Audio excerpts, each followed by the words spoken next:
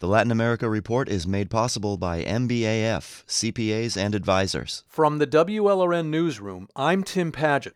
COVID-19 is a global pandemic, so one question many Americans are asking now is, in life and death emergencies like this, should the U.S. loosen economic sanctions against countries like Cuba, Iran, and Venezuela? Nadie vive.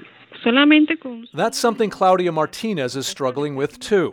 Martinez lives in Valencia, Venezuela, with her husband and 3 kids. Like most Venezuelans, she wants a change of government because their country is suffering the worst economic collapse in the world today.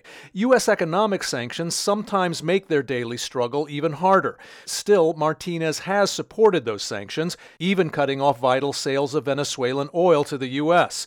She's been hoping that pressure would drive out the authoritarian regime of President Nicolás Maduro.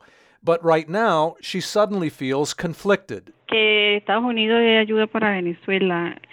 Part of me wonders if the U.S. shouldn't ease the sanctions, said Martinez, whose usually middle-class family is just scraping by this month. Things are worse than usual now. No work, no food, no money, because of this crisis and having to sell candy on the streets so we can live. The crisis is COVID-19.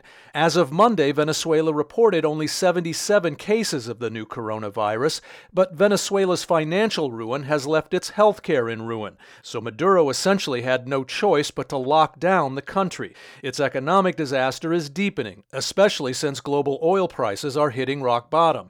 And since COVID-19 has closed the border with neighboring Colombia, it's harder for folks like Martinez to find dollars they need since Venezuela's currency, the Bolivar, is worthless.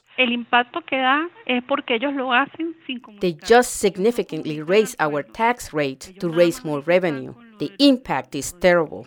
Many Venezuelans feel the U.S. should loosen sanctions at least until COVID-19 subsides. More Venezuelan Americans feel that way, too. What is the goal? Is the goal to help the people, or is the goal just to make a political stance? Angelica Sanchez is a Venezuelan-born American living in Miami. She's 25, works in music marketing, and still has several relatives living in Caracas. She says their suffering has just gotten sharper in recent weeks. Already the situation is really dire. You depend on a few people to help you or to collectively buy goods to then share amongst each other. So then anything that makes it more difficult to buy products is going to heighten pushing people into the economic despair of the country. But there are still many voices here and in Venezuela who warn loosening sanctions may result in more suffering. They fear any financial lifeline for Venezuelans would be pocketed by Maduro's corrupt regime and just make that regime stronger. Sospechosa de COVID-19. Maria Eugenia de Mendoza is a doctor in San Cristobal, Venezuela.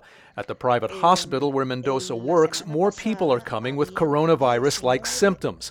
But doctors there have few testing kits because, she says, officials have so far kept most for public clinics serving regime loyalists. That may change when more test kits arrive from China this week. So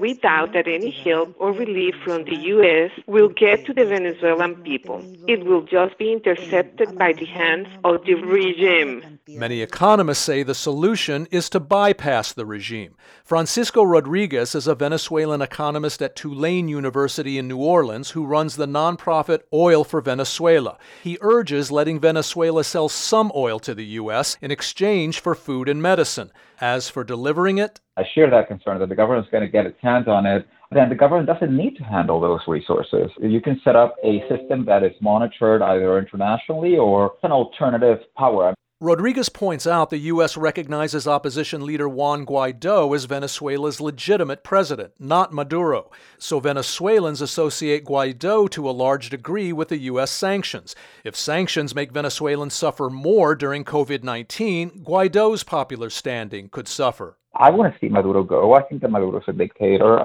But that doesn't mean that the only solution is to starve Venezuelans to death. International aid groups like the Red Cross have wanted to bring in food and medicine aid, but the Maduro regime is reluctant at best to let them.